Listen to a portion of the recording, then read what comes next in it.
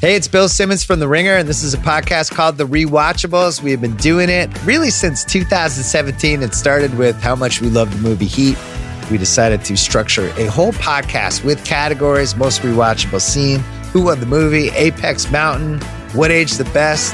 But here's the thing. If you want the full archive, you can hear them only on Spotify, for free, by the way. So make sure to follow The Rewatchables on Spotify. This episode is brought to you by Mint Mobile. If you've had it with your overpriced wireless plan with its insanely high monthly bill and unexpected overages, then listen to this. For a limited time, wireless plans from Mint Mobile are $15 a month when you purchase a 3-month plan. That's unlimited talk, text, and data for $15 a month. Wow, right? To get this new customer offer, just go to mintmobile.com/watch. That's mintmobile.com/watch. $45 upfront payment required, equivalent to $15 a month. New customers on first 3-month plan only. Speed slower, above 40 gigabytes on unlimited plan. Additional taxes, fees, and restrictions apply. See Mint Mobile for more details. This episode is brought to you by 20th Century Studios' Kingdom of the Planet of the Apes. As a ruthless king builds his empire at the expense of the remaining human race, a young ape will fight for the future of apes and humans alike. Kingdom of the Planet of the Apes. Enter the kingdom in IMAX this Friday and in theaters everywhere. Get tickets now. I need support staff to clear the room. Stand up and walk now. Hello and welcome to The Watch. My name is Chris Ryan. I am an editor at TheRinger.com, and joining me in the studio, listening to nothing but Bruce Hornsby's Scenes from the South Side, it's Andy Greenwald! What a big show. We're both so excited What to up, podcast Jeff? today. Oh, Andy, it's great to see your beautiful, positive, optimistic face as we embark on a second season of The Bear today. Yes. We're going to do the first 3 episodes. There's also recaps happening on the Prestige TV podcast. You can listen to those. We're also going to talk about the first episode of Secret Invasion, Marvel's Secret Invasion, and got a little news at the top. But I just want to say, man, nobody does it like you. It's the Andy Greenwald piece. That's what people don't talk about enough. Yes, thank you. The mental toughness that you bring to a team. It's that and my expiring contract that make me really valuable this time of year. I feel like you're alluding to the fact that I played a little ISO ball at the end of this podcast. Yes, that's and right. I did an interview with one of my favorite filmmakers, the great Nicole Holofcener, who has a new movie out with Julia Louis-Dreyfus. It's called You Hurt My Feelings. It's in theaters now. I love this movie. It is my Spider-Verse. Yeah. In addition to Spider-Verse being my Spider-Verse. Movies are good, man. I saw Past Lives last night. Like they're cranking them out right now. There's Past Lives was deeply moving. Yeah, and like you go to here's the thing about movies, Chris. Let me explain them to you a little bit. I don't know if you watch them ever or talk about them on podcasts, but what a great experience. You go out, you sit in a room with strangers, maybe some friends. Yeah. And it moves you. You know, heartbreak feels good in places like that. That's right. To coin a phrase. But I dying to see Past Lives. You Hurt My Feelings was such a delightful experience. It is emotional. It's humanist. It is funny as fuck. It's a great movie, and I was glad to talk to Nicole about it.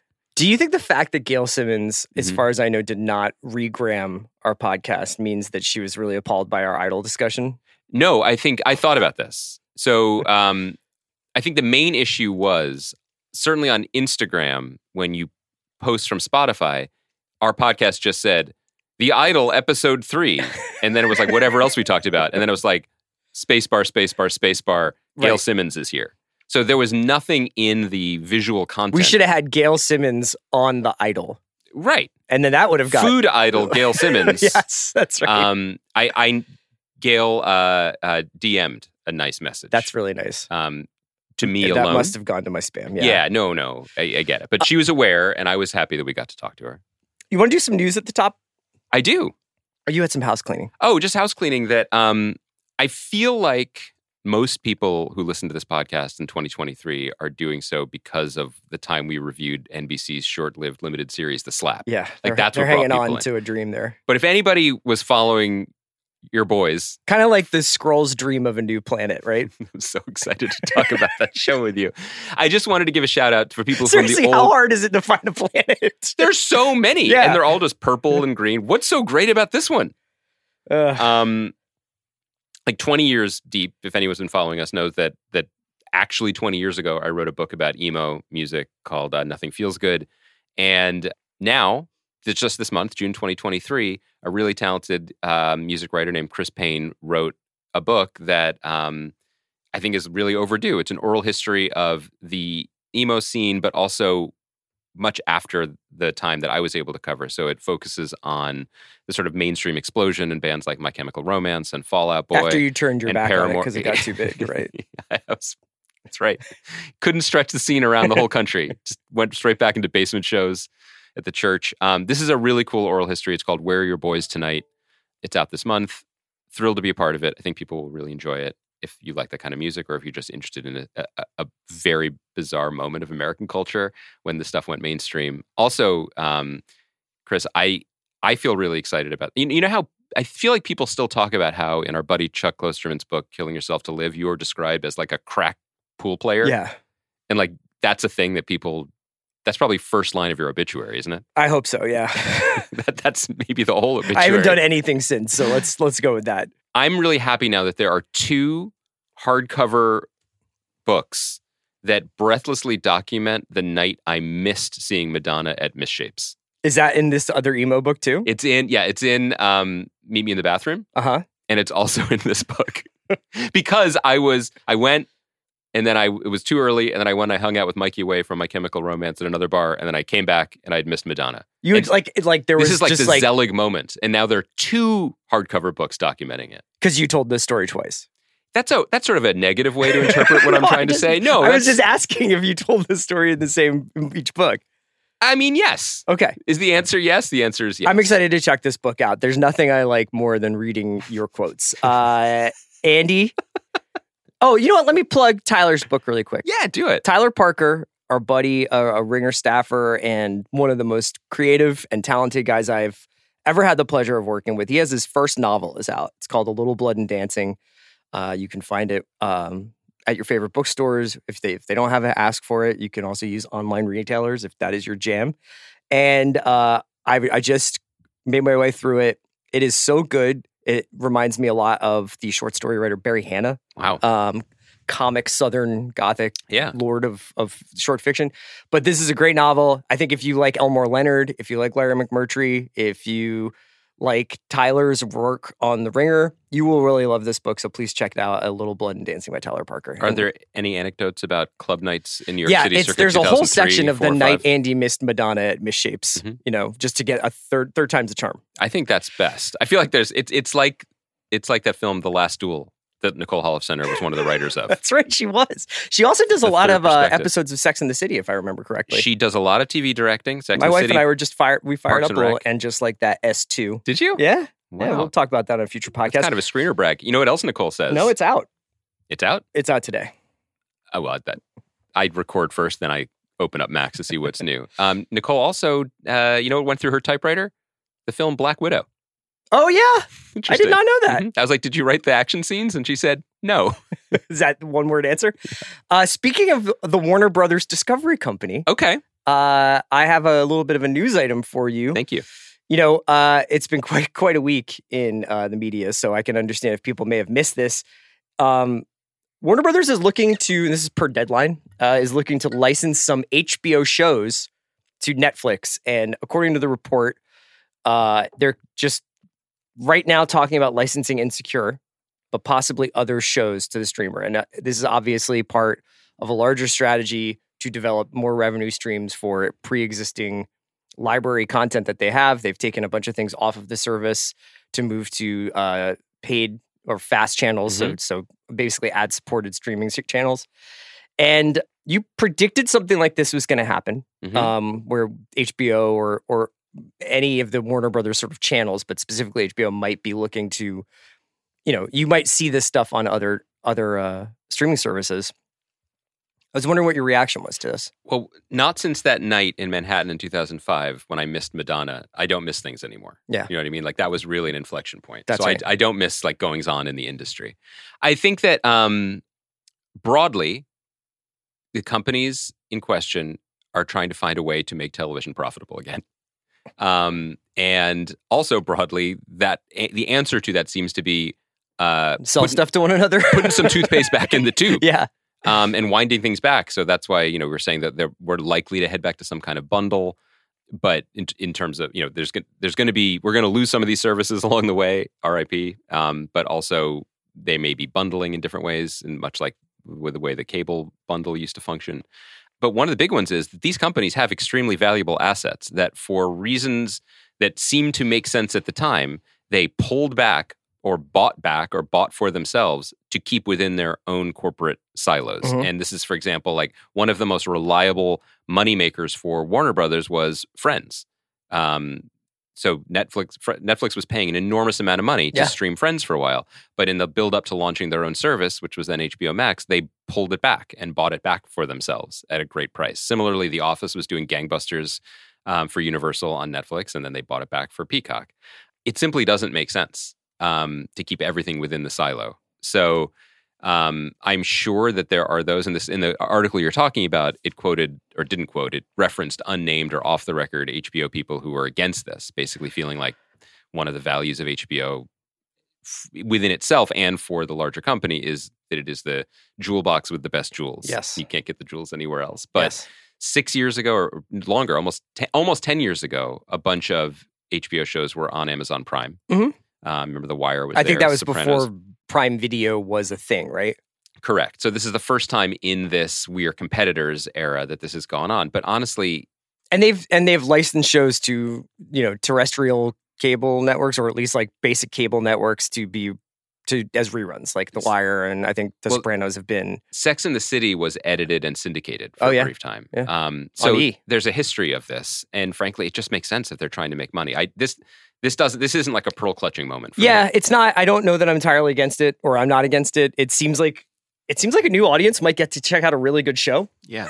Insecure's really good, and maybe had ceilinged out in its discoverability on Max. Yeah. And the 3 different iterations of this service. I think you could look at it as an indictment of, and I'm going to say it. Say it. The UX. Wow. Yeah.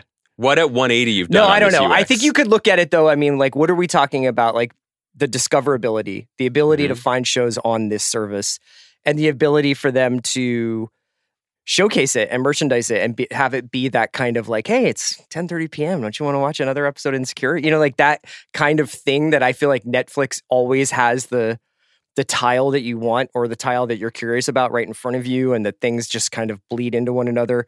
It is the thing that makes that service so easy to use. And I don't know whether it's a matter of there's just like way too much opposing material on Max, but there certainly is on Netflix. I just think honestly, it's probably good for Insecure. It's a show that I think was wonderful, and I hope more people get to see it. Also, one of the downsides of the entertainment industry becoming a tech industry is the adoption of the idea that everything needs to be new and next, and we just move forward no matter what. And what I mean by that is there are millions of people within this country who have not really embraced streaming, who don't check streaming for shows, and who are not being serviced with the high quality programming that you and I like to discuss on this podcast. And we're starting to see a grudging admission of that.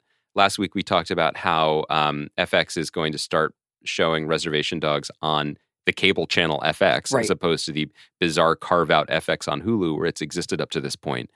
Taylor Sheridan, who's been in the news this week, his Yellowstone prequels... Only good things, though, right? Only good things. His Yellowstone prequels were really, in many ways, ordered to prop up Paramount Plus, because of that great... And prop up his ranch. Well, did you read that? Mention. I'd love to talk about that, actually. But because of that great faux pas where Paramount licensed Yellowstone, the mothership reruns, to Peacock. So what that meant was 1883 was only available on Paramount Plus. I think last week or the week before, they started showing it on Paramount Network, where Yellowstone airs, and it did gangbusters fucking numbers. Yes. It did Yellowstone numbers. It did we haven't seen this on cable in a decade numbers. Yes. People want to watch shows on TV, guys. Like, this is still, he said from the picket lines, no, dude, a television business. I'm just a simple guy, but sometimes it's a lot easier to flick through the movie channels on cable and have them tell me, you've missed the first 15 minutes of the Peter Weller sci-fi horror movie Leviathan. Yeah. But it's right here if you want to start watching it. And I'm like, you know what I do? Yeah. I do. I don't need to watch the first 15 minutes. It's nice to be told what to watch sometimes. Yeah, it's not a hardship. It's not a hardship. we've spent a lot of the last. Do you want to talk about the Taylor Sheridan thing, or do you want to punt that? Well, no, because it's not that I don't want to talk about it because I'm in the pocket of big 4.6s. I just don't have the article like at my fingertips. Right. Essentially, he gave a Variety or Hollywood Reporter. It's Hollywood Reporter with James Hibbert, and he gave a very long, in-depth interview about. And he was like, "I'm going to piss off these PR people," which you love. And it was about everything. It was about the state of Yellowstone, whether Kevin Costner is going to be returning. Kind of got into that. All the shows that he is overseeing, and he has apparently taken the reins back from and his relationship to the idea of collaborative writing, and that he took the overall deal from Paramount so that he could buy the legendary 4.6's ranch for $300 million. Yes, but now is in a almost, I wouldn't say unsustainable, but like in a very precarious place where he is writing and overseeing upwards of 5 television shows. Right, but luckily for him, somehow he's writing shows that are set on horse ranches, and he has one that he can rent to himself. It's nice work if you can get exactly. it. I think I'm on the record pretty surely about how I feel about Taylor Sheridan's work, which is I am a fan. Yes. I did not finish Kingstown season 2, but for the most part, am almost weirdly like something of a completist. So, well, my favorite detail in the piece was that Mayor of Kingstown was his first script. Yeah. And when people wanted to buy it but take it away from him, he said, "No, sir," and put it in a desk. I am the mayor of Kingstown, and saved it for himself. There's a lot of stuff in this article about how great he is, how fast whether he is. or not he like wants to or should be sharing duties. And it's a fascinating piece. People should check it out. Hollywood Reporter, Taylor Sheridan. It'll come up in Google. Trust me. Anyway, let's talk about last couple weeks. Obviously, a little bit of a turn for the watch. Oh, yeah, a heel turn. Yeah, perhaps. I think. Well, I mean, it's been a little bit of a Cold War, and I think I feel something about to thaw out here. Okay. Because the Bears back. And I've seen this. I found myself watching this second season. So how we're going to break this down is I think we're going to do the first 3 episodes today. So we're going to talk about the first 3 with spoilers. Yes, but we're going to stop at 3. And I saw 4. The whole season is up now. So, obviously I think a lot of people are going to watch it over the weekend. But we're just going to try and do this over 3 episodes of the podcast. Okay. So 3, 3, and 4. And, when this show started, I had to kind of like remind myself a little bit that this was a TV show. Do you know what I mean? Like the sort of level of emotion that you kind of feel seeing these people in action again, I think is almost like weirded me out a little bit. Do you know what I mean? Like you felt a little tender. Well, because I think that this is a very old school sensation that we've had kicked out of us because so many of the shows that we watch are limited. So many of the shows are either way too saccharine or way too fucking dark. So you're not entirely, it's not like I get like the hairs on the back of my neck stand up when Jason Bateman would walk across the Ozarks or something like that. I'd be like, oh yeah, this guy's about to triple cross someone and someone's going to get their head blown off. Like, and I think that some of the cartoonier aspects of, say, Ted Lasso in the last 2 seasons probably turned me off to like the like be curious parts of it. Not so with the Bear. As the opening piano keys, unbelievable, from Bruce Hornsby, the show goes on, kick in after Marcus is visiting his mother in the hospital, and we get all the overhead shots of Chicago and the lingering shot of Anthony Bourdain's signed photograph in the beef restaurant. It just felt like kind of returning to, I dare say home, but like it was a very like, oh man, this is why people have parasocial relationships with television shows. Yeah, these motherfuckers are shameless. To shout out another Chicago set television show starring Jeremy Allen White, and I love it with the music. Like, we've talked about this time and time again, that they do not shy away from the ones that are just going to reach into your heart and rip it out of your body. And it's like algorithmically designed to fuck you up. This is my favorite show. It brings me nothing but joy to confirm what probably everybody already knows, that there is nothing, at least in the first third of the season, to suggest that it's not going to continue being my favorite show. The degree of difficulty of what they've clearly done. I mean, I feel confident saying they've done, even though I'm restraining myself from binging the entire season. I don't think you can overstate it, because the first season of this show, by all accounts, not just in the watching, but in the making, is kind of a miracle. For people who don't remember or who don't pay attention or care about this stuff. Like this was a feature script that Christopher Storer had written and been developing for a long time. It was changed into a television show, and FX greenlit it with what I believe to be a passionate shrug emoji. Now, they got to make the show. I'm not trying to take shots at FX. They believed in the show and they made it. But they also were like, okay, here's your budget. Go make this show in Chicago in February, and we're going to put out the entire thing in 4 months. Yeah. Not dissimilar to the stakes of season 2, which is we're going to open a restaurant in a similar amount of time. I find that the parallels between making a TV show and making anything and doing this restaurant are very clear. Very clear, and it's working.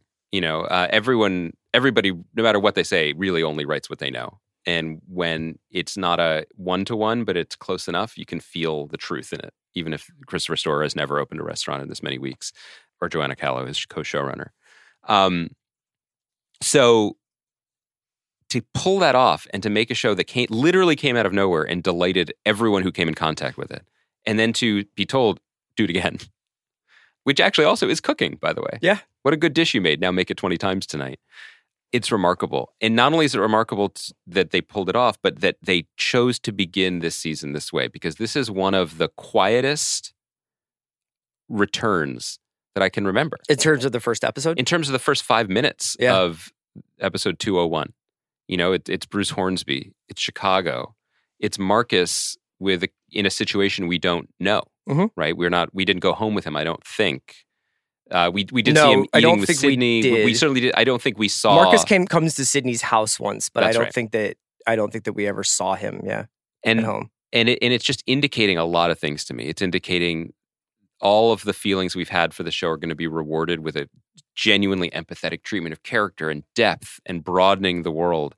It's also got a quiet confidence that we know that probably the hairs on your arm are still either singed from the stove or standing up from the Bravura penultimate episode that was like, well, you know, there was a oneer, the intensity of the kitchen. A lot of the reviews talk about how intense this show is.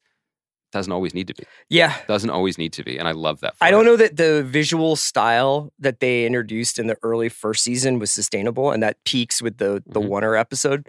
You know, I don't know how many times you can go back to that well. And there are several episodes of the first season that are almost conventional. You know, yes. Richie and Carm go to the suburbs and go to the birthday party. They're almost like your usual situational comedy episodes, honestly, like where it's just like, here's like a challenge for these two. Let's have some comedy come out of it. I find that the chaos in this episode or in this season to be much more auditory. So you're hearing the sounds of the construction going on and banging pots, ticking clocks.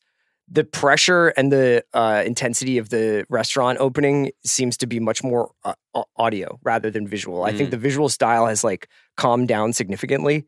And I think that that's reflected in the interior lives of a lot of the characters. I mean, the first season was like, can he save this and save himself? Right? This season is about how fucking hard it is to love and trust people. And also how hard it is to make something and how hard it is to find time for yourself outside of making something. And I think that's really interesting television. Yeah. It really is. I mean, I always think about Friday Night Lights with this show because I think that was the last show that I had like this kind of like, hey man, don't let anything happen to 6 kind of stuff. Yeah. And, you know, in some ways it inhibits you while you're watching it because you're like, I don't want anything bad to happen to these people. But something bad happening is usually what drama is. But also there is a richness of life in every frame of this show that allows it to do something pretty rare. I agree with you completely. I want to protect these people and I want them all to succeed and I want Ibrahim to become a great line cook and to go through this school and I want everything for everyone. But I also understand the framing of the show so clearly and cleanly that I know that guaranteed success is not in the cards for everyone at everything that they do. I also know, because of the very careful framing, that they're not going to get eaten by dragons. Sure. That the worst thing that's going to happen, in many ways, the worst things have already happened to many of them, you know, with tragedy in their own lives or the inciting incident for the entire show, or just Carmi's general walking around demeanor, like, is not a calm place to be. I'm so happy to have a show like this that has room to hold on to the love between these people and the humor between these people and the idiosyncrasies of these people, but also the hardship that is also part of their lives. It's not an aberration.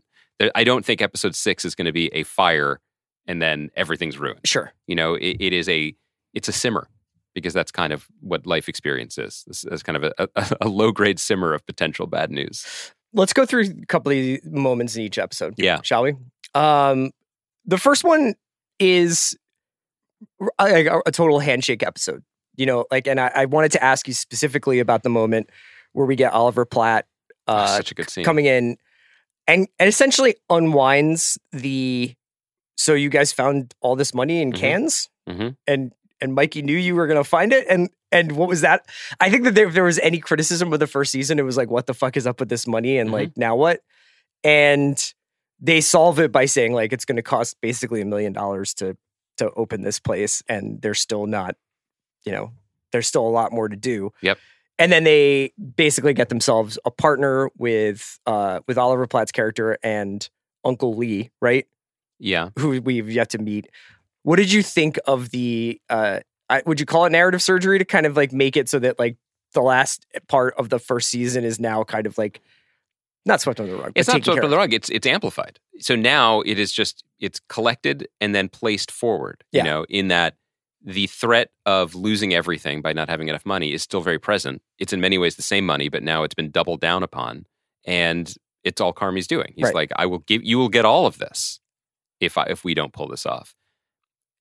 The main thing for me is this is a fantastically written scene with the alarm going off and Richie yelling from upstairs. And them giving their very I'm reading off of cue cards. Their very earnest Shark Tank pitch. Oliver Platt, speaking of pitch perfect. He is in this. He's having so much fun and he's totally in it. What is going on? We need to take a moment to talk about that. With Succession gone, is this the best cast show on television? I don't mean the best cast, although you could make that case too.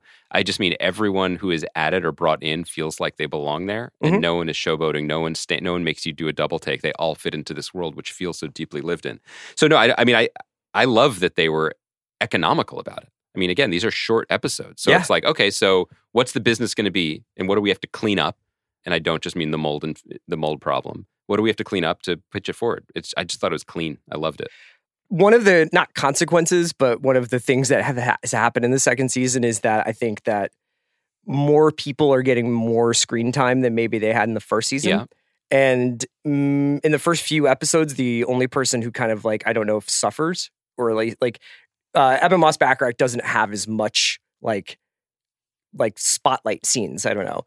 But he does say that the Wi-Fi password or the alarm password is Go Fast Boats Mojito, one word, which if you don't know is essentially the 7 Stations of the Cross for me from Miami Vice, the Michael Mann film. Yep. I can't believe it. I can't believe I live in a world where that happened. It's so funny. But also his whole thing. I mean, again, the first Richie scene of the season might be the most vulnerable and emotional we get for the entire season. We don't know. Yeah. His I don't have a purpose thing. Yeah. I don't have a purpose. And Carmy's like, I don't have time for this. I have time for this. That is a confident hand and an incredible performer. I mean, he's Richie's deep, so like good. Letterbox life, like where he's like talking about Blade Runner. Listen, if you want to do like deep Richie cuts, like I don't know the last time I felt so seen in media as I did the moment when he says to his daughter, Daddy loves you and I love taking care of you. And there's a pause and he says, and Daddy loves Taylor Swift too. He just needed a break. That's a deep, deep dad cut that I really, really love. Any other first episode things? Like I basically put a bookmark on Uncle Lee. Yeah. By the time people listen to this podcast, they may already be like, I know who Uncle Lee is. I have a guess. But, I thought they did a nice job setting up the stakes. And I think that the fact that this is a show without, at least so far, not like the adversary is life. It's not like there's a big bad. You know what I mean? The adversary is like, how hard is it to trust somebody, especially when you get business involved? You know? And how hard is it to do anything and how expensive everything is? I thought there were a few like just smart chess piece rearranging, like bringing Abby Elliott as Sugar back like more closely in. I think is a good addition. and giving her a real purpose and reason for being there, and connection to these characters was important. I think, correct me if I'm wrong, I mean, let me just say, I on this podcast a week or two ago, I was like, how dare FX put this entire season up? And then I sat down to watch maybe 1, and then I looked up and 3 were gone, and I almost hit play on 4 because I love it so much. Yeah. So I understand why they did that. Is episode 1 when... I think they could have put up the first 3 and then taken a week and put up 3 more. Not only because that's how we're going to do it, but because... I agree. I watched 4 and I was like, good, that's a chapter break. Right. Is between 3 and... Like 4 is a new chapter. Is it the first episode when Sydney runs out to talk to Tina? Mm-hmm. That was some Coach Taylor like shit there. I cried. Yeah. The show makes me cry. That moment was so beautiful. Liza Colon-Zayas as Tina is such a great performer. You know, she's an actor and playwright, and she's like from like the New York City theater world and worked with Philip Seymour Hoffman, and you cast someone like that who you. It's an incredible thing with casting, right? Like, first season, she's there. It's a lefty out of the bullpen and gets like 3 outs, and then it's just like, I got you. But also, the lefty has been in the league. Yes. You just didn't notice the lefty. I'm not saying you. Many people, I'm sure, are familiar with her work, but your eyes move past, and you're looking at the stars, and you're paying attention to something else, and it's all for this moment. And you realize the sort of character equity you've invested without realizing it, and that this means so much to her, and you deeply understand why. And it's not even scripted. I mean, it's scripted, but there are no words in that moment. You know, she hugs her. Friday Night Lights is a good comp because for me, like that's a moment what we're chasing. That's why narrative serialized television storytelling fucking matters. Yeah. Honestly, I loved it. Episode 2, mold is a buzzword. It's gone through a couple media cycles. Problems get worse with the new this iteration of the restaurant, the Bear Part 2. And here's my big here's my hot take. Yeah. Do they have, I really don't believe this, but I just want for the sake of conversation. Does the Bear the show have a that thing you do problem with the menu? So my point, this is a good question. Because look, we watch a lot of food television. People eat a lot. Like, you start talking about what these meals are. In the first season, it was like Carmy and these people are elevating these traditional Chicago sandwiches and like, you know, comfort food fare. And then in this season, it's like Sydney and Carm going for a star, doing their chaos menu. And when they start throwing around like words like radicchio and cherry vinegar, and every time they taste something, they're like, ugh. But like, you know, you're going through the process. What are they like? Ugh. Yeah. That's my cherry vinegar face. That was good. But if you start laying out the menu, maybe there's 3 people in the studio. Maybe 2 of us are like, it's not really my bag. I think if you're going to plant one concern flag, it would be... Are we sure Carmy can cook? You're really not afraid, are you? No, Sam Levinson has just freed me up. That's right. To be myself. Just to run towards controversy, because that's where the real art lies. Yeah. The show is now, I think, and I appreciate this, it is now flying close to the reality sun. And we see this in the 3rd episode when Sydney goes on an eating tour where she crosses paths with real people in Chicago, real restaurants. She also would have had complete renal failure. She would have died. Yes. She would have died. Given the amount of food she eats. It is absolutely the correct analogy. That thing you do problem is, if everyone's talking about this being the greatest song ever, what if the song's not good enough? Right. The benefit here is we don't taste the food, A, which is good. B, what and the show is and Maddie Matheson, who plays Neil, who's phenomenal, is a really good cook and is there. Chris Store's sister is Courtney Store, who's the chef at John and Vinny's here in LA and is a great cook in her own right. They have plenty of people to lean on to advise on. I'm sure that it will eventually be fine, but I'm just but I also think that one of the things that the show gets right is it strips away a lot of the preciousness and artistry that those of us who enjoy going to nice restaurants want there to be. You know, it is unglamorous. It is repetitive. It is work. Sometimes it's just too salty. Sometimes you're not hungry. And so the way that the attention being paid to the way they build dishes, I think is pretty rare in TV and kind of awesome. Yeah. Because we're used to, we're just coming off of a good season of Top Chef where these chefs have 30 minutes to come up with an entirely groundbreaking plated thing. And somehow it's always amazing. Right. maybe it's not. Or maybe they're bad ideas and maybe it's a gentle edit. You know what I mean? Like this stuff is granular and it can be taxing. And I like that aspect of it. I also think that we're headed towards another thing in the show, which is that this real value of a restaurant isn't necessarily the ingredients in the chaos menu. It is it's the people you made along the way. It's the vibe. There's another thing to it where I think one of the themes that keeps coming up through the dialogue is this idea of like you fail to get to this place where you are happy or satisfied or whatever.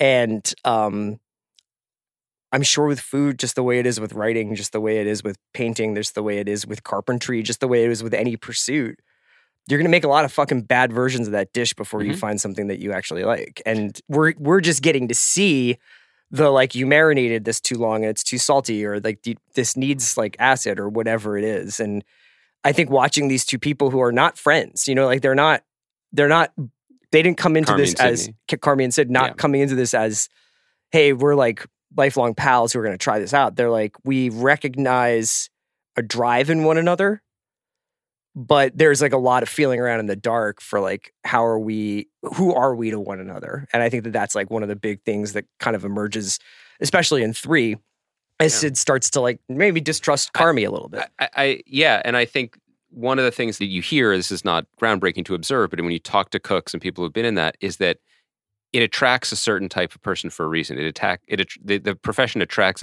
people with addictive tendencies because it's so ephemeral. And that every day you are thrown into the arena and all you have is your knife and your inner strength. And then you get your ass handed to you.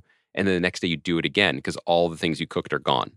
You know, I think there are artistic parallels of, artistry versus craft or repetition parallels to any field like writing. Yeah. But if you bust your ass for however long you do to write a book and you're lucky enough to have it published, it exists and other people can read it past the first sit down.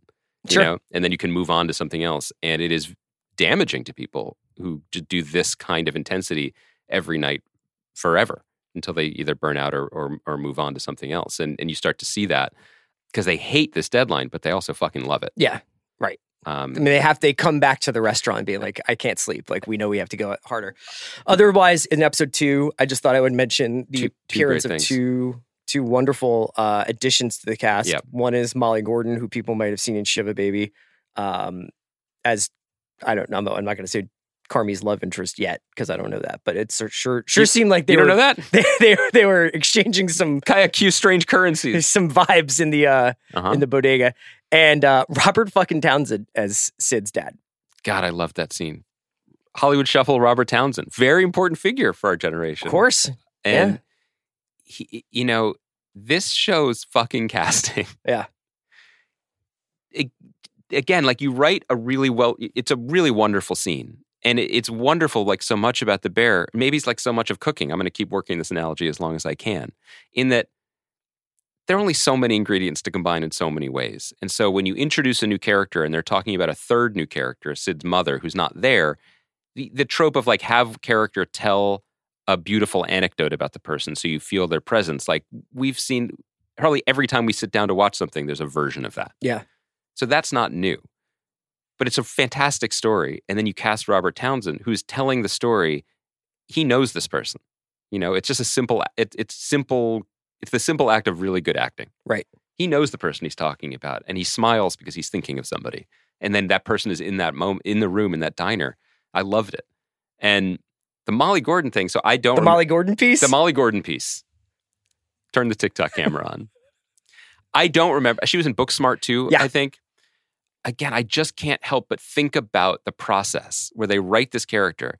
And I don't know whether it was Joanna Callow or Chris Storer or the two of them, or they had a great writer's room for season 2, how the dialogue and the choices of how that scene played out worked. But someone cracked their knuckles and they were like, we're going to write a flirtation scene for the ages. And then you still have to cast it. And you have to cast someone who is so many things right away. Has to have a history, has to be confident, has to be attractive to Carmi, let alone to the audience, but also has to look like they live in fucking Chicago and curse like that and hang. Right. And frankly, that crosses off, I would imagine, the first 15 people that a not paying close attention casting director in LA might have sent. Sure. Sure. Which is not to disparage the lovely Molly Gordon. I'm just saying, like, she just looks like someone I hadn't seen before who lives there. Right. And I feel like that level of care goes into every decision they make. The sort of Friday Night Lights magical realism, and when I say magical realism, I obviously don't mean the 100 Years of Solitude version of it, but you mean the Love in the Time of Cholera version? Yeah, that version. But no, the heightened like reality. Water for Chocolate. The heightened reality I is the see. word I want to say, Mhm. which is that these are two people absolutely staring holes in the back of each other's heads. REM is playing. And, like, the real life version of that is some dude is like, I just need to get oat milk. Can you guys move out of the way of the fridge here? The real life version of it is that they lock eyes across Tedros's club. Mhm. Because That's right. prior to this episode of The Bear. And then Carmi's like, have I ever told you the story about how I almost saw Madonna at Misshapes? I thought you were going to say, this is the secret about Prince. I just feel like this really was revelatory to me because up to now, I thought that the way people interacted on The Idol was like the height of sexiness and attraction. Uh-huh. And maybe I was wrong. Maybe everything I know is a lie, he said as he quietly brushed his hair in the studio. Episode 3. I thought that the group meeting and this guy who's like, I just don't know how to find any amusement or joy in my life. And because of that, I don't know how to provide that for other people was incredibly succinct and very effective and very well done. As someone, go on. I know. I mean, like I'm fun loving, but I get it. You know what I mean? I was very excited. I think I wrote down the note as the episode was beginning: Carmi and Sid date night! ! Because I was like, oh, not a romantic date, but I was like, are these guys going to go eat together? This is going to be awesome. And instead, it turns into this sort of solo odyssey for Sydney. Not only an eating adventure, but a kind of Ghosts of Christmas Future talking to her about what can go wrong in a restaurant partnership and when you mix business into a kind of quasi-personal relationship. And every place she goes is real. Like they said, meet at Kasama, and I Googled it, and it seems like a fucking awesome Filipino-American cafe, and all these places are real. Avec, of course, is a very famous restaurant in Chicago. I just think that I would have had a stroke about two restaurant stops in. Now, they don't... Okay, so one thing that I know for sure, having dined with chefs, is they really do order the fuck out of everything. They order everything to try. Generally, though, you also then get food fucked. Like you get extra courses. Yes. From people who both in the kitchen who know you and then want to share their food, but also want to make you uncomfortable and want to cause you pain. I think the pros know you don't finish it. So Sydney we didn't see the one thing that I thought was a little sus. There were some repeats too, like they would show things more than once. And I did wonder if that was they didn't do enough pickup shots. No, I bet it's more just like the kind of the reason what I really wanted to say is that this is one of the great visualizations of what creative inspiration feels like. Right, when the dumplings come together in her mind. But it's the flickering. And it's like she sees the plate, she sees the splatter, the dumplings are starting to be there, the mint leaves or whatever she's putting on top. Are they ravioli? Are they dumplings? They're inspired by both. The way that she's kind of, starting to see it, and the way that she finds the inspiration by being on the architectural cruise around Chicago. I actually love that building. That's the weird, I don't know, almost looks like a honeycomb. The Corn Cob, the Yankee Hotel Foxtrot building. Yeah. Mm-hmm. Damn, I feel real basic now, knowing that it's the Yankee Hotel Foxtrot building. Isn't it? But I just feel basic as shit. Okay. Because I was like, yo, come on, you gotta be like, you're fucking other, you gotta be like, no way, Chris, you're a flower. You're a nice guy. I mean, what do you want me to say? Dickhead. If you had seen Madonna in 2005, I hope we have Ayo on the show so that we can ask her how much she had to eat that day. I also hope we have her on the show to be like, you're such a good actress. Fucking Chris Farley. Yeah. And also, like, who the fuck went to Duke on that staff? Oh, because of the Krzyzewski stuff? Yeah, I mean, are you kidding me? By the way, we should shout out also Joanna Kahlo, who is the co-showrunner, directed this episode. I don't know if she had directed episodes in the past. So it was interesting that if this was her first, that it was a very visual, a lot of visual storytelling, a lot of those cutaways. Were you offended about the Duke stuff, or do you feel like... I think there's a lot of really great coaches out there. Who have written books. Yes. Yeah. Which one would you recommend? Bob Huggins? No, I didn't register for a second. There's a long pause. The problem is You've that always liked the Bearcats. I think like 60% to 80% of the coaches you could have mentioned right there have also had like some weird fucked up like arrest or some some other thing. Didn't you used to like Cincinnati, like the basketball team? All right, we don't have to get into that. I used to That's not basic. That's spicy now. Yeah. You're just a guy who likes the Idol. I was into Deshaun Stevenson.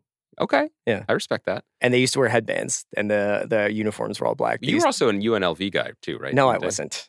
I don't mean like you were a booster. I like Stacey Augmon. Okay. I mean, you want to go back through the 1980s and 90s of college hoops? What I'd like to do is sit here. I liked Billy Owens too. It doesn't mean I like Syracuse. I'd like to name the 4 to 6 college basketball programs I'm aware of and just interrogate you about whether you like them or not. I was a big Fab Five guy.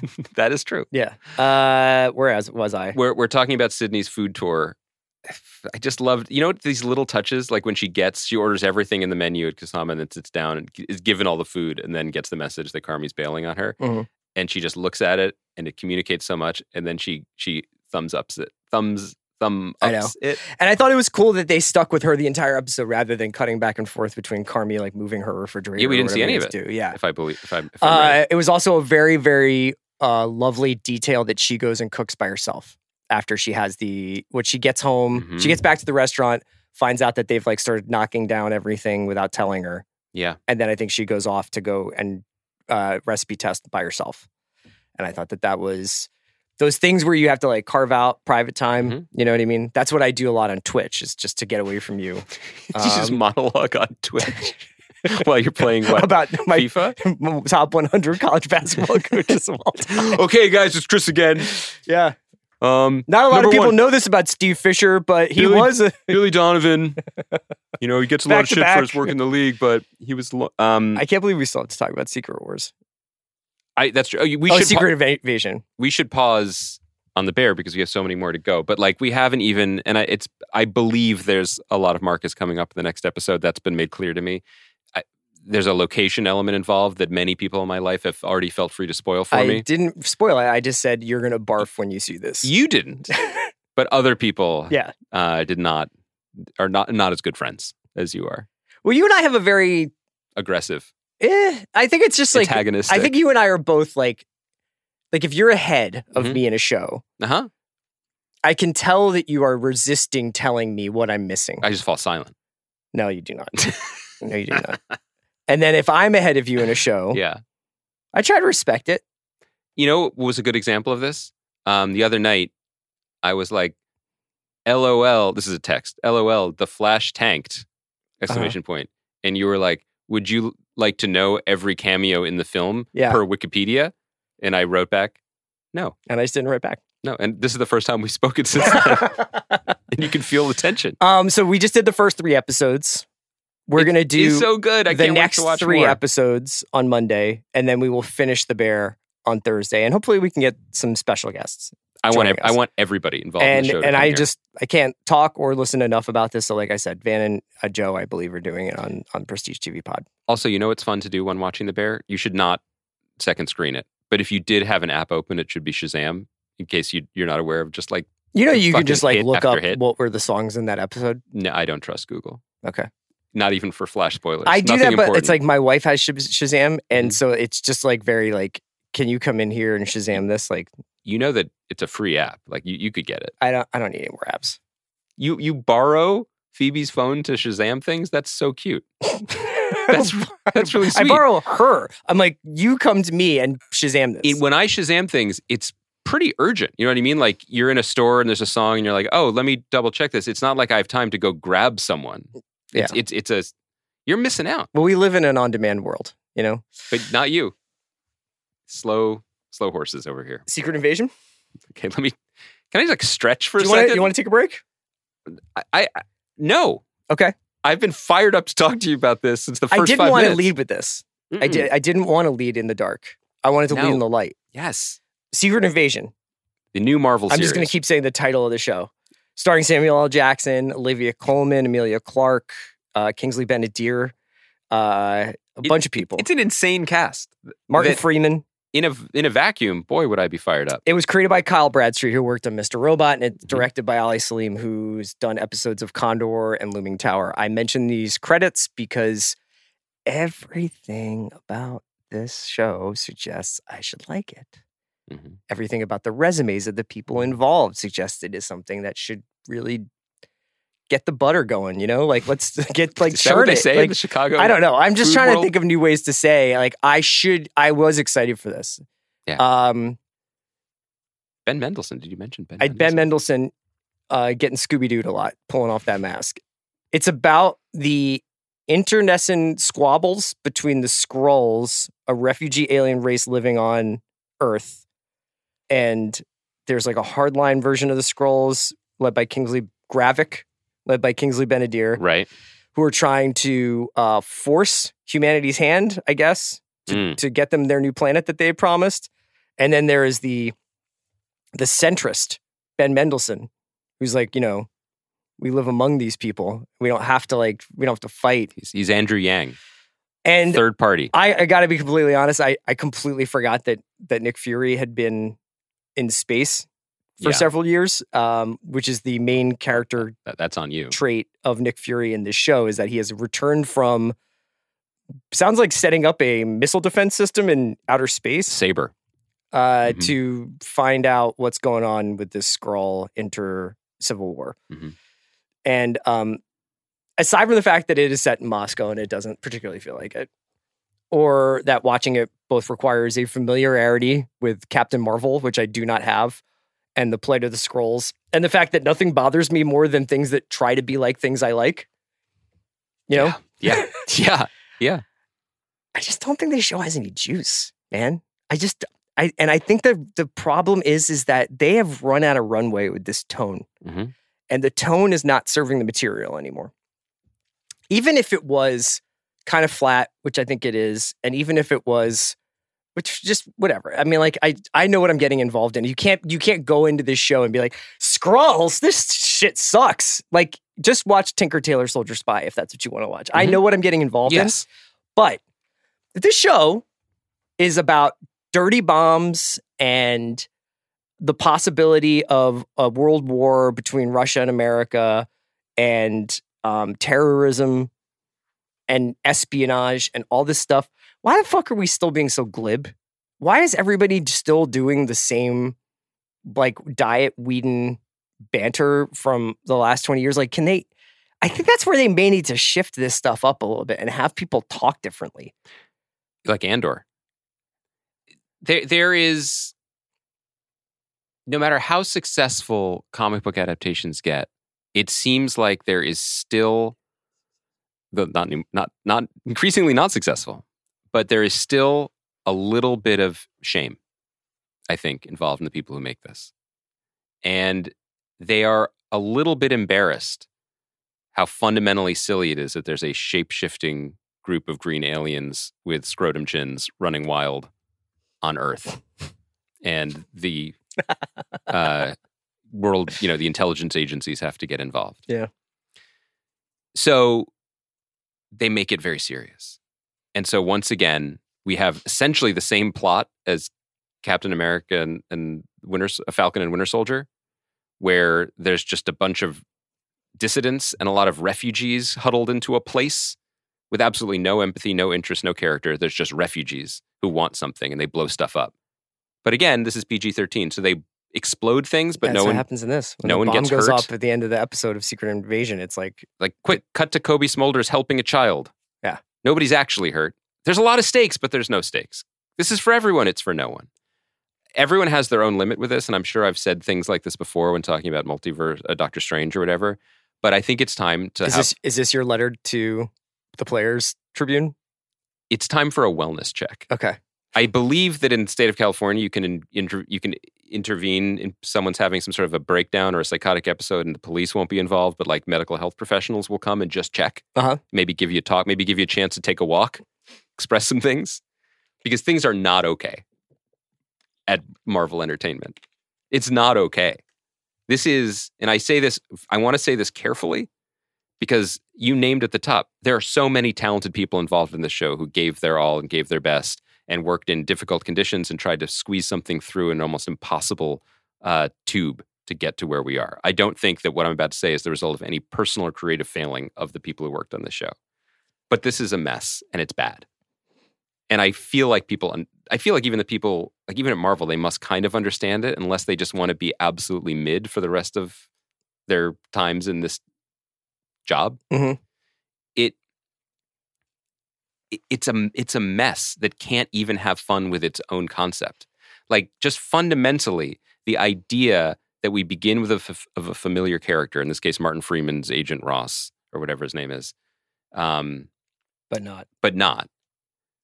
That's right. That's correct. You know what I mean? Like, you know when you talk to, like, when you hear draft experts and they're like, this pick was defensible. Like, this is how something like this should begin. And if you can get one of the movie people, but not one of the major ones, to do this cameo, because you're filming in London anyway, great. Make it Martin Freeman. But they kind of fumble even that because there's so much baggage here. He has to show up, and then he has to do his light banter, as you were saying, that they always do. Do you know that was Beric from Game of Thrones? I did not know that. Freaking out as a crazy conspiracy guy, explaining Skrulls.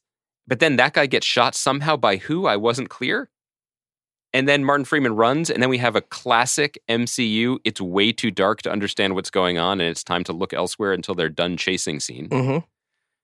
And then at the end of the scene, after we've introduced other characters and talked about stuff, and then fucking Ben Mendelsohn is like, with his weird Australian lisp, being like, remember me? And everyone's like, nope. Ben Mendelsohn being like, I'm not yet 40. Okay, buddy. Come on, dog. You could choose any shape. He's a good-looking guy, but come on. I mean, but I wouldn't be like the 40-year-old Ben Mendelsohn. No. And then all of that to end with being like, oh, and by the way, this guy's one of them too. They step on their own reveal. That was a long way of saying that scene was too long and too confusing. You know, there is no there for any of this. Half of the scenes are Sam Jackson talking to people that he supposedly met before, and Olivia Colman's having a good time. And then the other scenes are scenes of people he has met before in an absolutely C- movie from 5 years ago. What movie? Captain fucking Marvel. Right. And they're like hugging each other. And then you just end up twisting yourself into knots where it's like the Skrulls could be anybody, but we couldn't cast anybody from the movies, so they're just going to be Russian art dealers because they're just going to be terrorists, like a sort of broad bad guy in any other movie. Yeah. And then you have it all hinging on... What was the whole thing of... What are the shells that they have? Like, well, they're like, they have dudes in... Oh my God. So I'll talk about... we can talk about that, but I just mean, already you're behind the 8 ball when you're like, this evil Skrulls have invaded the Earth, but they're not really evil. Only some of them are evil. And one of the main ones isn't evil, and that one's daughter, who, by the way, was played by a child in the Captain Marvel movie. So this is all continuity. Yeah. That Emilia Clarke is now Gaia. He named her Earth. Anyway, that one is good. Many of them are bad. One of them is mostly good. What are we doing? What are the lines here? The Secret Invasion comic book storyline was good, and it was a big classic Marvel thing where it's like, guess what? Tony Stark's been a Skrull for the last 10 years or whatever. Yeah. This is like, guess what?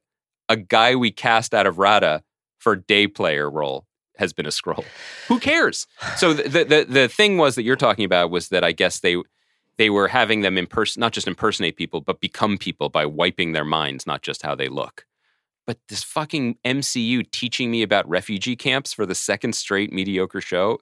Come on. Although I was thinking... Put some respect on Flag Smasher's Kingsley name. Ben-Adir is pretty cool. Yeah, so's Olivia Colman. Him sitting there and being like, putting the sugar cubes in his coffee. I was like, I wish this was in a regular spy show. Yeah, because you know what's not cool? The guy showing up to the Skrull refugee camp and then being handed like a bright blue plastic fruit and being like, where did you get this space fruit? She's like, we grow only Skrull crops here. Fuck off. Oh, man. This is purple and blue nonsense, man. But do you think that the part of this is like, it's not should you know better, but it's not like you didn't know what Secret Invasion was going to be about. So what is it about the execution that's different than the story? Or were you never looking forward to this? Well, the idea, I mean, there are a couple ideas, more than a couple dozen storylines from Marvel, particularly from the last 20, 25 years, that are just really good log lines, like really good ideas. And the Secret Wars thing that they're potentially building up to is one of those really good ideas. Miles Morales is another one of those really good ideas. And Ms. Marvel, like a lot of these things have been drawn not from the 60-year history of Marvel, but more recent history when a lot of really good writers were empowered to come up with really big status quo shaking ideas. But I knew they were never going to do that because this is a TV show, and they couldn't. I thought that this was a likely storyline for the next phase, honestly, with the movies. But they went in a different direction, and they also they did the reveal in the Captain Marvel movie that the Skrulls were good, actually, which isn't necessarily a thing that's ever been. That's not canon.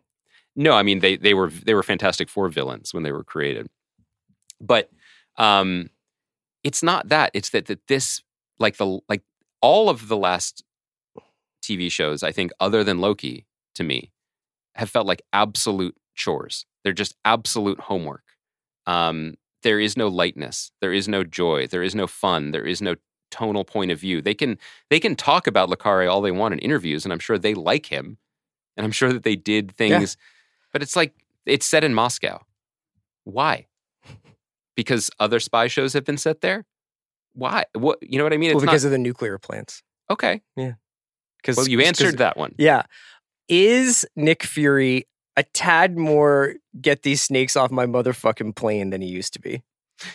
Was it the blip or was it his time on Saber that brought the full Samuel Jackson experience to the show? I really like that when you texted, you said, is he a little more royale with cheesy?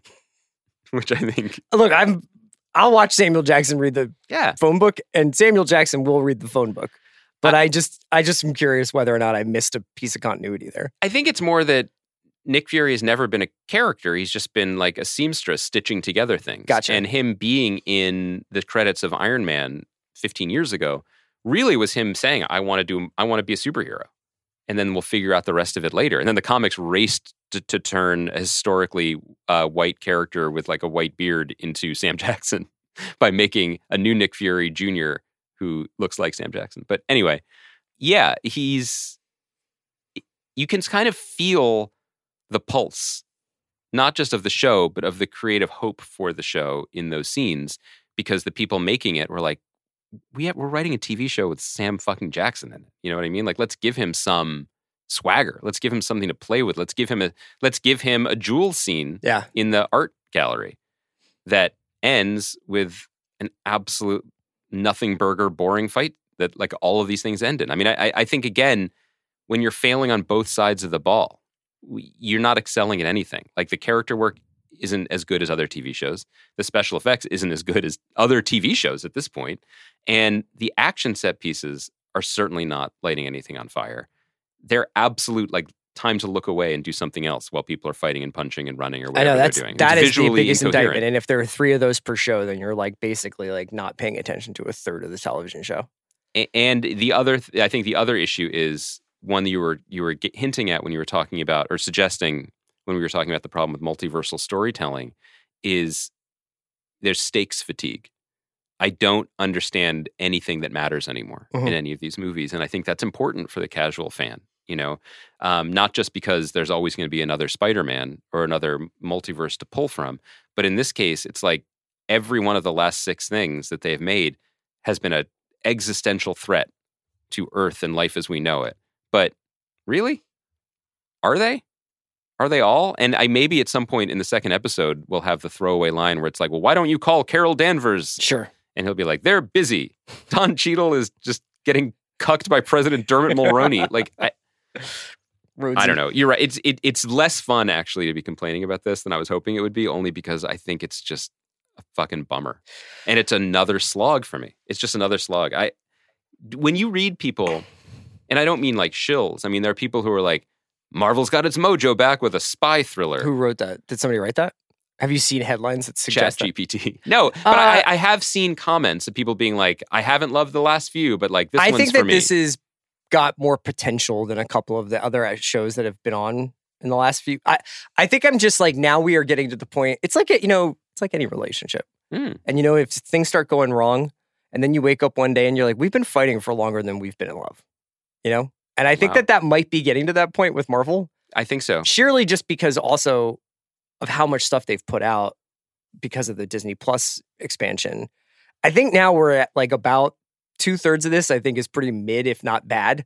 And then there's 1/3 of it that I'm pretty into or liked or did stuff. And maybe in 10 years, if we're still doing this, we'll look back and we're like, wasn't that a weird 3-year, 4-year run before they got to Fantastic Four and X-Men? And they had to like pretend like Loki and Kang were a big deal. But I don't know. I'm not interested in that long of a tale. I just think that I don't have any faith in their ability to do Fantastic Four or X-Men right now. I think they are completely lost in their own sauce. And even the idea that I think we've gotten is that the Fantastic Four movie will be born out of the events of Secret Wars. Well, you're fucked. Mm-hmm. Just make a good movie. Make a good movie. Try that. Maybe behind the scenes, that is what they're doing. Maybe they've siloed it off and Matt Shakman is in there, just working blissfully unaware of what else is going on in the larger Secret Invasion scheme of things or Secret anything. That's just not the point of what they do. But it's not the point of what they do. And the whole point is that you have to remember what happens in Captain Marvel. I mean, I think I should probably save some of this vitriol because honestly, look at the rest of the release slate this year. Like the Marvels, this is the all of their projects just seem like answers to questions nobody was asking. Well, I'll be very curious to see how this is received. Both now, critically, it seems like it's been like a little bit more in like, hey, yeah, you know what? This isn't as bad as I thought it was going to be, or it's pretty good. This is pretty good for a Marvel show. I think I'll be curious to see how people respond to it fan wise. And I think that you're right to say that if there are, it's too late for me to be like, I'm sorry if I was dismissive of people who just like this in their entertainment. They exist, and I'm happy that they're happy. I do think that the central... You don't seem that happy that they're happy. I'm not that happy. I'm not ever happy when someone else is happy. I'm jealous and bitter. I hope that the larger drumbeat of what we're saying here, though, can be heard, which is that something is really rotten here. Something has curdled. Yeah. And I don't know. I certainly don't know what the answer is. And I think that they're too ramped up in the production cycle and release dates to be able to address it. You just feel that sort of slick, sick, desperate feeling of things falling through your fingers because there was a release. This has been delayed quite a bit. And I have no doubt that this is the best version of what they were able to do and that people gave their all. But everybody involved deserves better. You want to set up Nicole a little bit here? Speaking of things that hurt my feelings. Yeah, this is nice when we have the ability to go from negative to positive, which is just to say that Nicole Holofcener has been one of my favorite filmmakers since I saw Walking and Talking at the Ritz in Philadelphia back in the 90s. And she's made 7 films, all of which are worthwhile, all of which mine very similar. Really smart, really empathetic, really interesting, and often really funny terrain. Lovely and Amazing from 2001 is one of my favorite. People should also check out Friends with Money and Please Give. And I feel like another one of her best films and her other collaboration with Julia Louis-Dreyfus was Enough Said, which came out 10 years ago and was James Gandolfini's last movie, and he's incredible in it. You Hurt My Feelings we talk about it in the interview, but it's about Julia Louis-Dreyfus, who plays a novelist who's in a loving marriage with her husband, Don, who's a therapist, who has some very, very funny patients, David Cross, Zach Cherry from Severance. And he's very supportive of her in all ways and of the manuscript she's been toiling over. And then one day she overhears him speaking to their brother-in-law, played by our buddy, I feel like he's our buddy, I've never met him, but Arian Moayed from Stewie on Succession, saying that he hates her book and he can't read another draft of it. And this sends her into an emotional tailspin. It's really funny, but it's also just like really heartening that there are still great stories being told about small emotional moments that ring true. I really hope people check out the movie, but also check out this podcast. We talk about movies versus TV. We should talk about that between you and me one of these times. I feel like we have a podcast, so we could talk about those things. But it was a pleasure to talk to. All Nicole. right, so Monday we'll be back. Kai McMullen with us, who produced this episode, and all of our episodes, and we'll talk about the Idol. I think so, and we'll talk about the episodes 4 through 6 of The Bear. Also, we ran out of time. We didn't talk Black Mirror, so we got to throw that on the docket because I've been watching some Black Mirror. Yeah, has that reaffirmed your faith in humanity? I feel really good about where we're headed. Yeah, especially families. Yeah. Oh, a lot of strong family stories. Bye, Andy. That's it? You saying bye to me? Yeah. Let's get into my interview with Nicole Holofcener. This episode is brought to you by Mint Mobile. If you've had it with your overpriced wireless plan with its insanely high monthly bill and unexpected overages, then listen to this. For a limited time, wireless plans from Mint Mobile are $15 a month when you purchase a 3-month plan. That's unlimited talk, text, and data for $15 a month. Wow, right?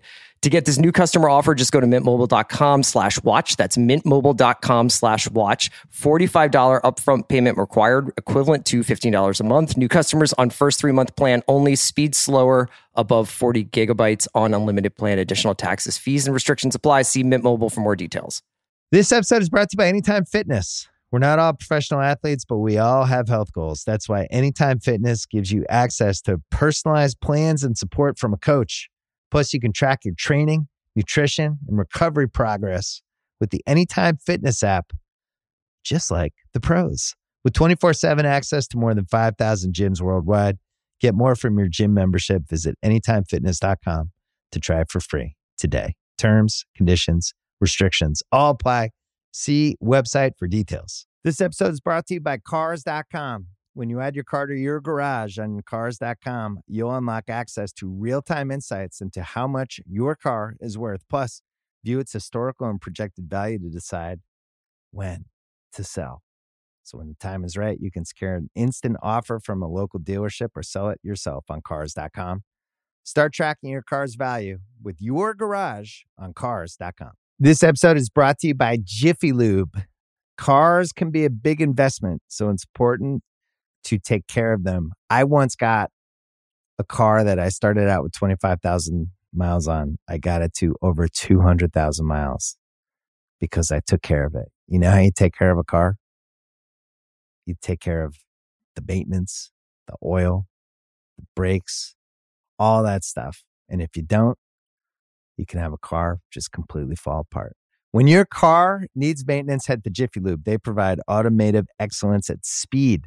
Get your oil change, brakes checked, tons of other multi-care services. It's all done by expertly trained technicians who actually care about taking care of you and your car. Jiffy Lube, car more. To find coupons and start an instant online estimate, visit jiffylube.com.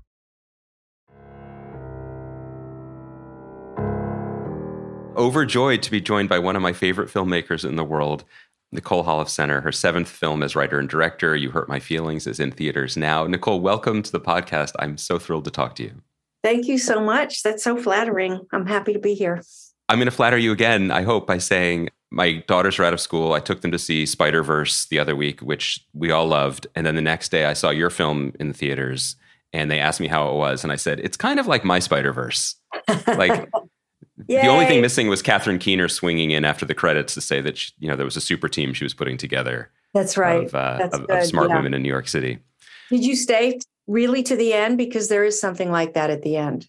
No, there's not. There is? No, there's not. No. Oh my God. That was my bit. And then to think that I got burned. Okay, next time. So You Hurt My Feelings is driven by a moment of unplanned candor, let's say. A wife overhears her husband confessing that he doesn't really love the book that she's been toiling over for a number of years.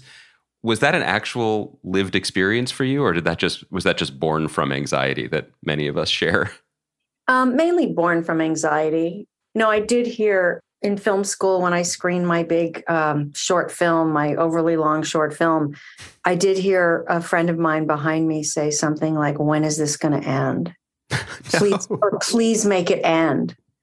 And I thought I had a good film. And then I realized I didn't. That was horrible. And 100 years ago. But you've forgotten it, clearly.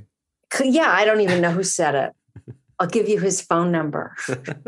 Actually, we have him in the Zoom waiting room. If only. This is a planned intervention. That would be so good. But yeah, more born out of anxiety and what if. The what ifs in life kind of inspire me more than things that have actually happened. Yeah. So from the moment of that seed or a what if, how do you nurture it and water it into the point where it becomes an actual screenplay? Mm-hmm. No, it's not easy. No. Let me think. I guess I start with that theme that what if, and then how would she react? And I had many, many versions of how she might react, and just landed on a more subtle one. And I start writing it. I set her up to be insecure to begin with, right? And, her book's not getting bought by her agent or sold by her agent. And then I just start writing and creating characters, sometimes with the knowledge that their issues will be similar to the theme.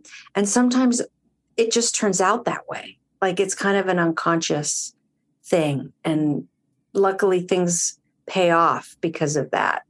I don't know what I'm saying, but yeah. Well, I think that so in the film, so the characters are Beth as a writer, played incredibly by Julia Louis-Dreyfus, whom you worked with before in the also brilliant Enough Said. And Don, her husband, is played by Tobias Menzies, who I'd really only seen wearing armor and being sneaky in period pieces or Game of Thrones stuff. So this was nice to see him in Tivas. Cool. So she's an author and he's a therapist. And I love the fact that you paired two professions that both carry some sort of implicit authority, but those who have the jobs sometimes struggle with that authority or feeling like worthy of it. And they also have to deal with levels of honesty. Does that fit what you were saying about sort of finding your way into characters that might suit the theme? Or was that a more considered decision that these would be a perfect pairing of professions? No, so much of it is flying by the seat of my pants. Like I thought, oh, wouldn't it be fun if Don was a therapist, a bad therapist? Okay, he's a bad therapist. And then that just inspires so much, and then later realize, okay, maybe all of this comes together. Like Michaela Watkins' character is a, interior designer, and she gets rejected all the time. And then when she gets actually not rejected and praised, she feels worse because it points out that her profession has no meaning for her. So it's funny because I don't outline my movies or make treatments or anything. So it's kind of messy and scary, but I prefer it that way. And I just keep telling myself as I go along, like, well, I've done this before. I hope this one will work out, and just kind of go page by page.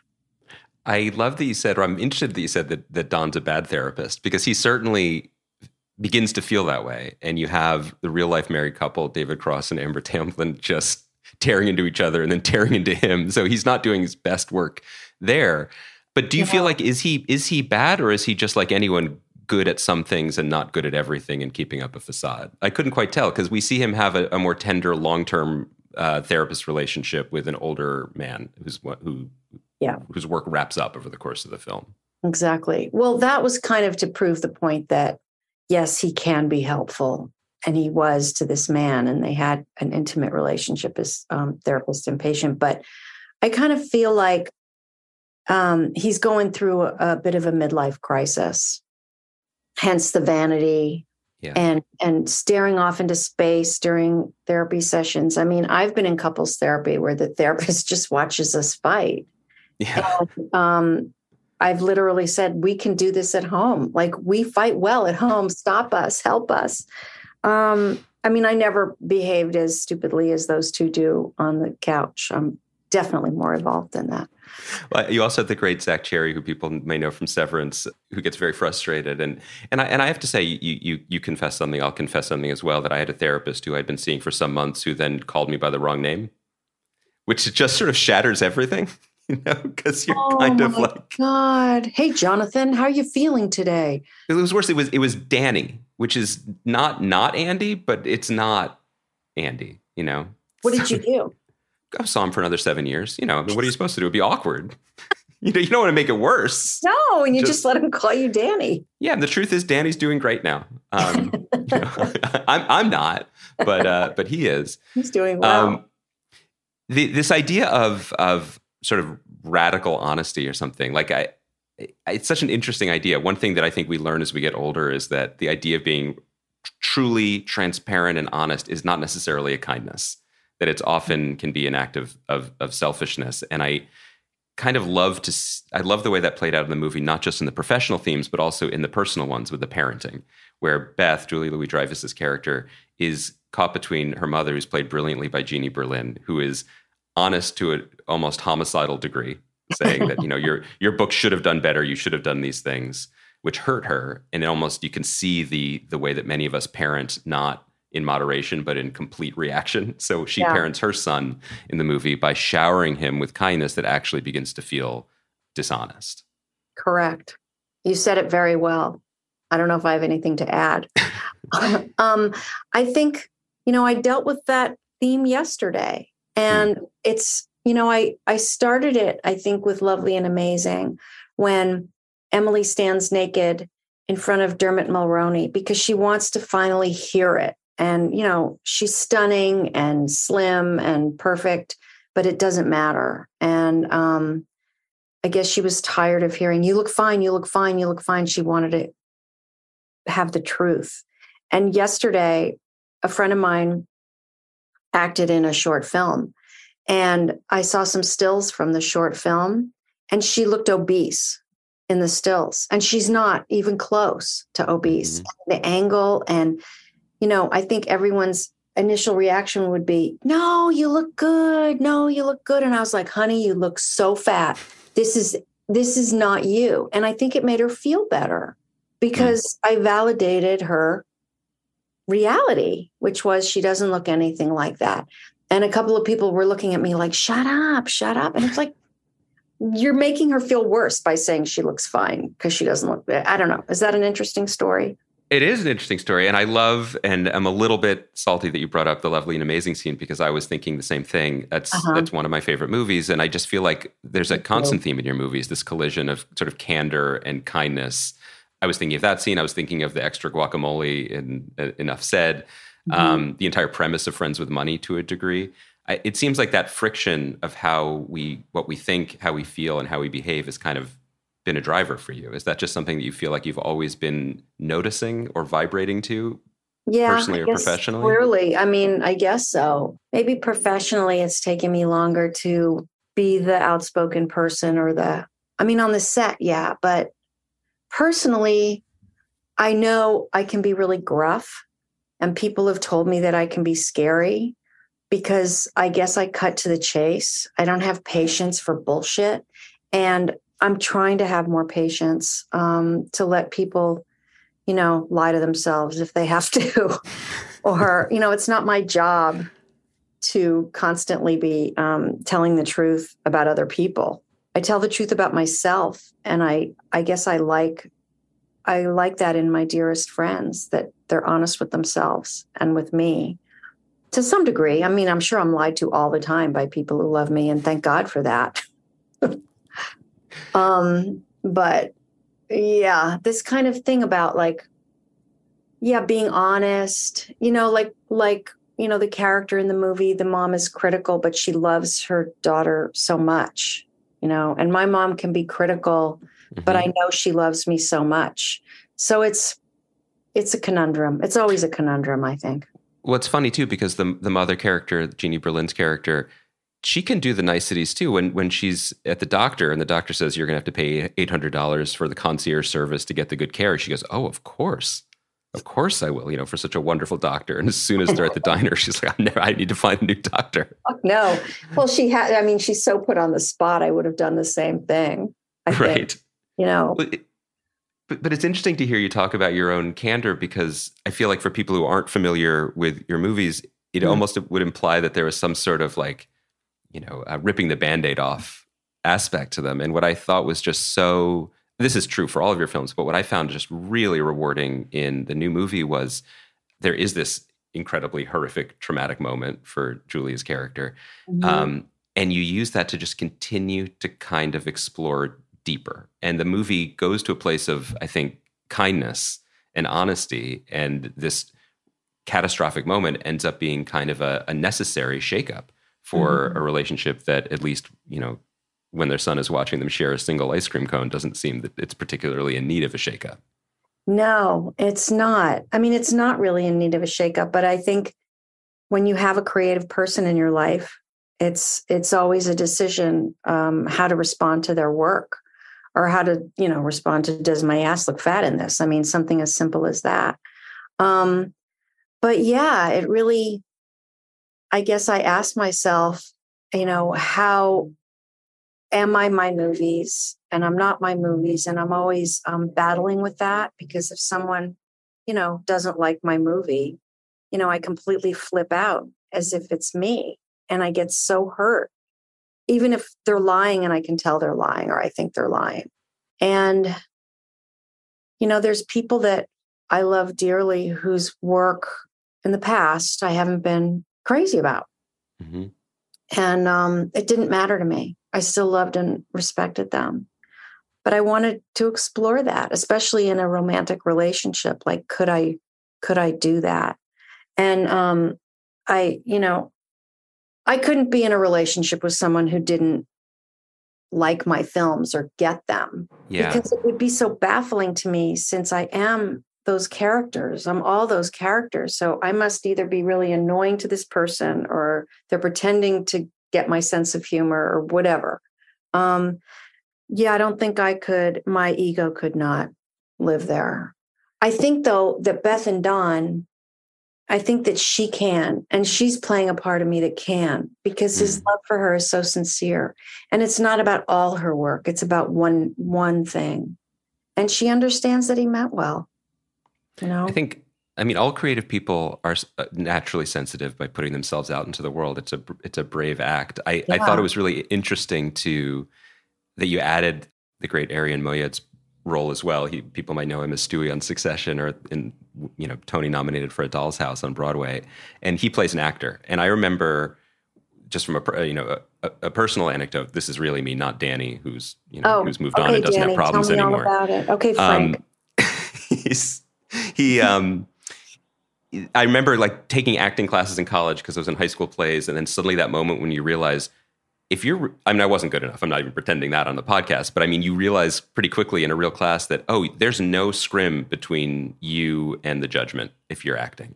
You are putting yourself there, like Emily Mortimer in that amazing scene, and you are just going to be picked apart. And I remember thinking actively, years before therapy, that if I just write, there's at least some paper between us, between me and the knives. Uh-huh. That vulnerability is just, you have it was really exciting to see, because you have different gradations of it within one relatively small ensemble. Mm-hmm. Yeah. Well, speaking of acting, I have the utmost respect for anybody who can do that. I find it, so humiliating, and I've been humiliated on stage for getting my lines and doing badly, and just couldn't take it. And there's times, and the actors that I work with are so willing to make fools of themselves. And I think, that's part of being a director, is letting people feel like they can try things and make fools of themselves. And so somehow, I guess, the character of Mark being an actor plays into the whole thing, especially about what am I doing with my life? And am I making a difference? And should I quit? Should I retire? What gives me meaning? And I love the idea that he's so convinced he's going to give it up. And sure enough, there he is in a play. It's like the Woody Allen joke. Food is terrible in such small portions. That too. No, my brother thinks he's a chicken. Well, why don't you tell him he's not? I can't, because I need the eggs. Something like that. Yes. It's so brilliantly ridiculous. And, so I think that's where he's at. And we can't stop ourselves from wanting to get the approval, I think. And that kind of plays out in all the stories a little bit. Speaking of actors, I did want to ask about Julia specifically, because I just think that, one of the hallmarks of your characters throughout the films is many of them are quote unquote comfortable in life, but they are in no way at peace. They have a roiling inner life like all of us do. And I just feel like very few actors can pull off that tension the way Julia can. And I wonder, is there, when working with her and directing her more specifically than writing for her, is there a particular ability that she has or emotion that she can play that you consider to be a superpower, that you can rely on, that you go to, that you are awed by even when you're on set after 2 films together? Absolutely. She's always surprising me. I write a line a certain way and she'll say it in a way that I never imagined. And that's what's terrific about good actors in general, but she's always surprising me and making things funnier Her ad libs are priceless. She should get paid extra for those, but she doesn't. And I don't know, the depth of her emotion, her face constantly surprises me. I mean, I look for actors whose faces I know I'm going to want to look at for a really long time while I'm working with them and in the editing room. And her face just has so many personalities. She's really collaborative and fun, really fun. And somehow, I don't know, I think, we can finish each other's sentences, and we have. And I think that's why I want to use her again and again. And also, she's a really good version of me, really pretty one. I loved also that you have the ability when you work with her that you can have a scene. I won't spoil the events of the movie, but there's a scene where she had to do some very broad physical work near the end of the movie where she may or may not jump on top of someone. And it's not a broadly comic part, but she can still do that when necessary. Exactly. You got to use it. Yeah, exactly. Yeah. I mean, it was written in the script, but the way she did it was just, whatever, brilliant. I feel like over the course of your career in movies, the sort of like slice of life, quieter, character-driven work has started to go away from movies and cineplexes. That's not a blanket statement, but I think broadly that's true. I wonder how have you always been able to be from Walking and Talking, your first movie, first full-length movie from the 90s that I love so much? Like, how has your compass stayed true to that sort of storytelling and avoided it's not necessarily saying that you could just write an action movie if you wanted to, but everything has gotten noisier, and I'm curious about how you stay true to your compass and your voice in the midst of that. I just stay true to my voice. Yeah. Exactly what you said. I don't think I'd be good at writing or directing an action movie. Not that anyone's asked me, although I did do some writing on Black Widow, and that was fun, just a little bit.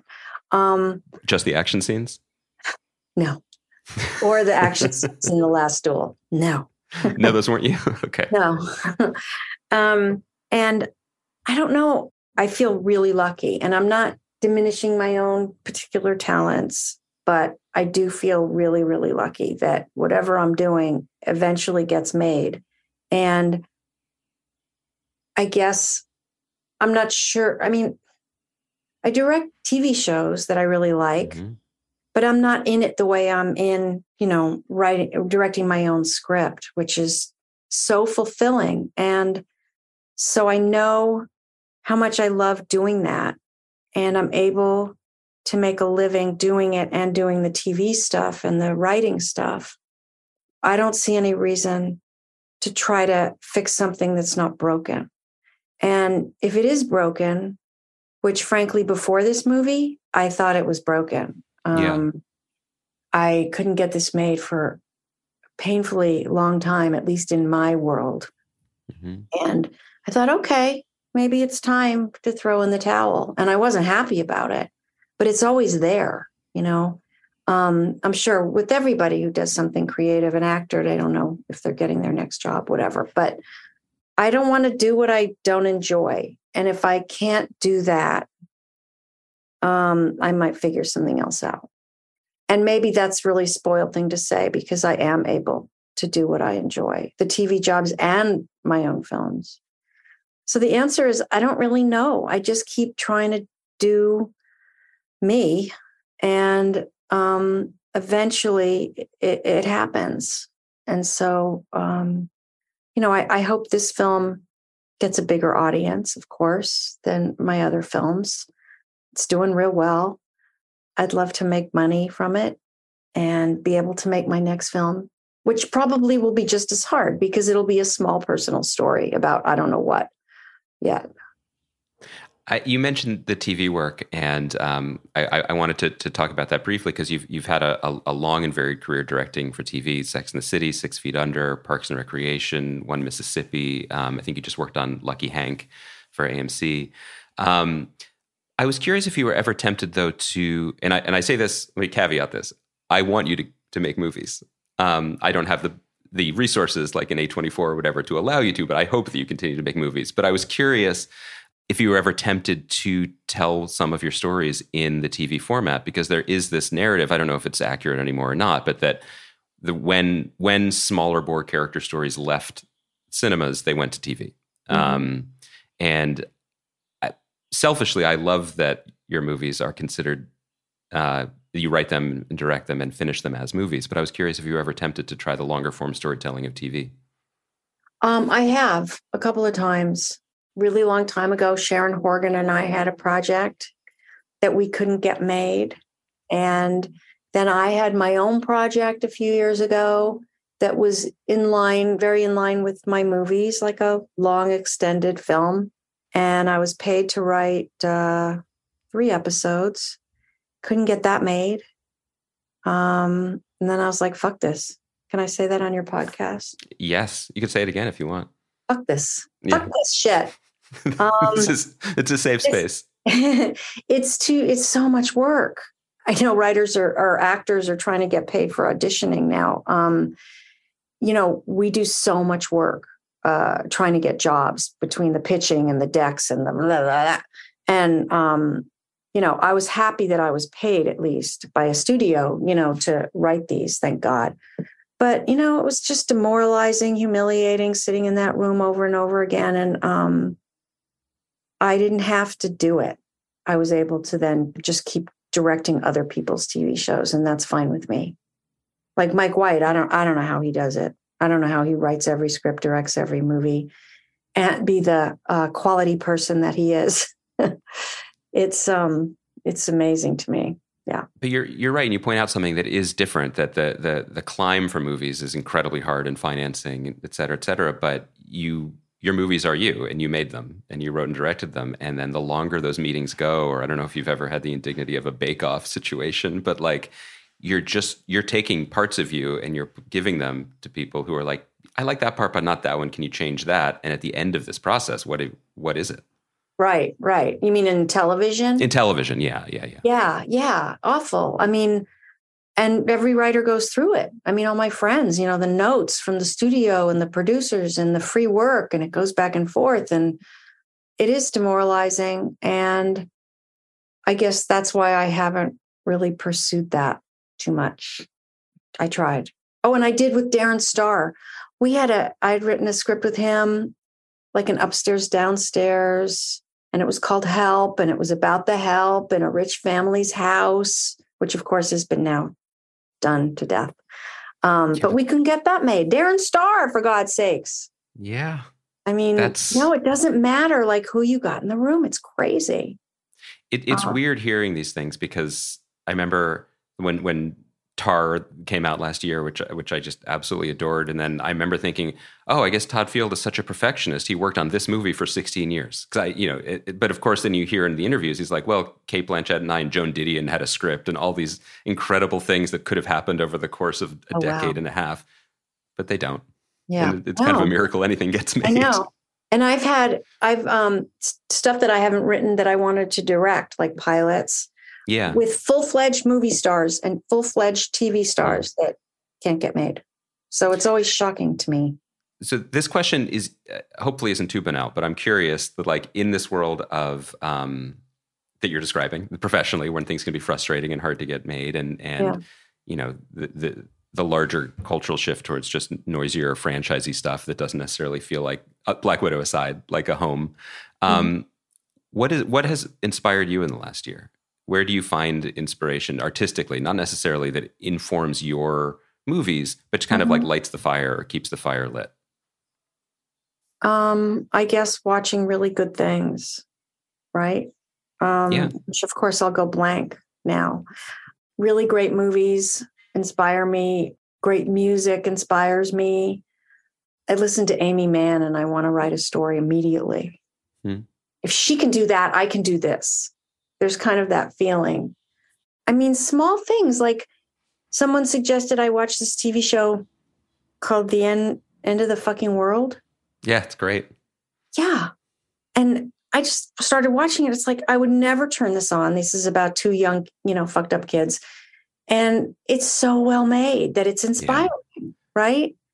And the episodes are like 16 minutes long, right? I love that too. It's are they just that like short? they're really. I may be over. That may not be that short, but I remember I think being probably 22. Yeah, probably something like that. 22. I'm starting the second season. They're not quibbies. They're like 2 quibbies.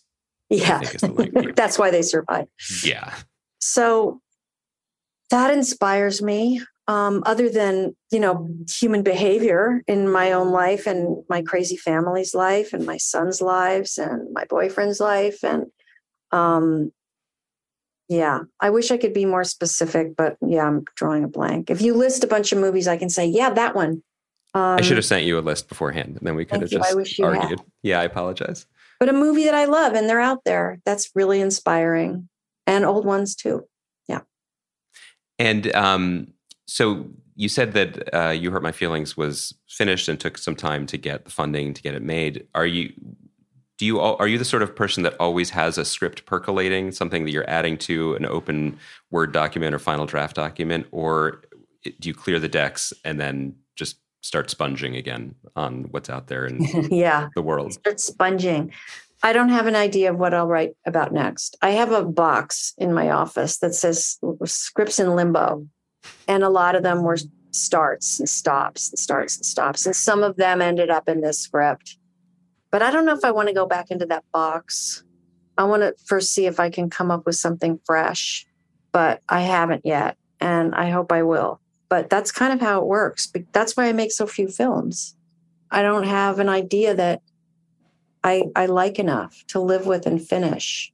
So I don't know. I need ideas, but don't give me any. No, I don't have any. I'm a blank. And I don't want anyone else to. No, it's dangerous. It's dangerous to say, I don't know what I'm doing next, because then people will tell me their story. Oh, yeah. Everyone's like, I've got a great idea for a movie. Oh, yeah, no, let's delete the email. It really isn't ever. Don't even open that. No, but what you're saying is also why I think your movies are so special, because you clearly, you had something that you really wanted to say, and you clearly like it, and it's a complete thought. And it's unfortunately kind of a rare experience, I think, at the moment in the movie theaters, but it's one that I love. So thank you for taking the time to talk to me about it. I hope you'll come back for the next one, and I'll give you a full list. We could do like the highs and lows of the year in culture, whatever you like. Please, I'll react strongly. I'm certain I'll have strong opinions. I want full Don, not Beth. Okay. You'll get full Don, Danny. Okay. Thanks so much. Is it great perverse that feels right? You're really lovely. Thanks. Thank you so much, Nicole. Okay. Take care. Bye.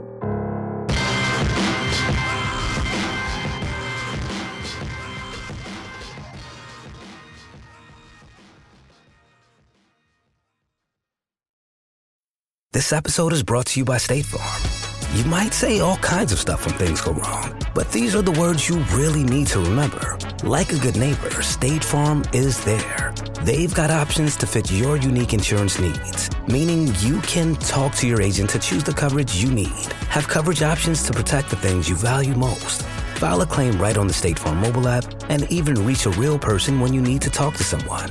Like a good neighbor, State Farm is there.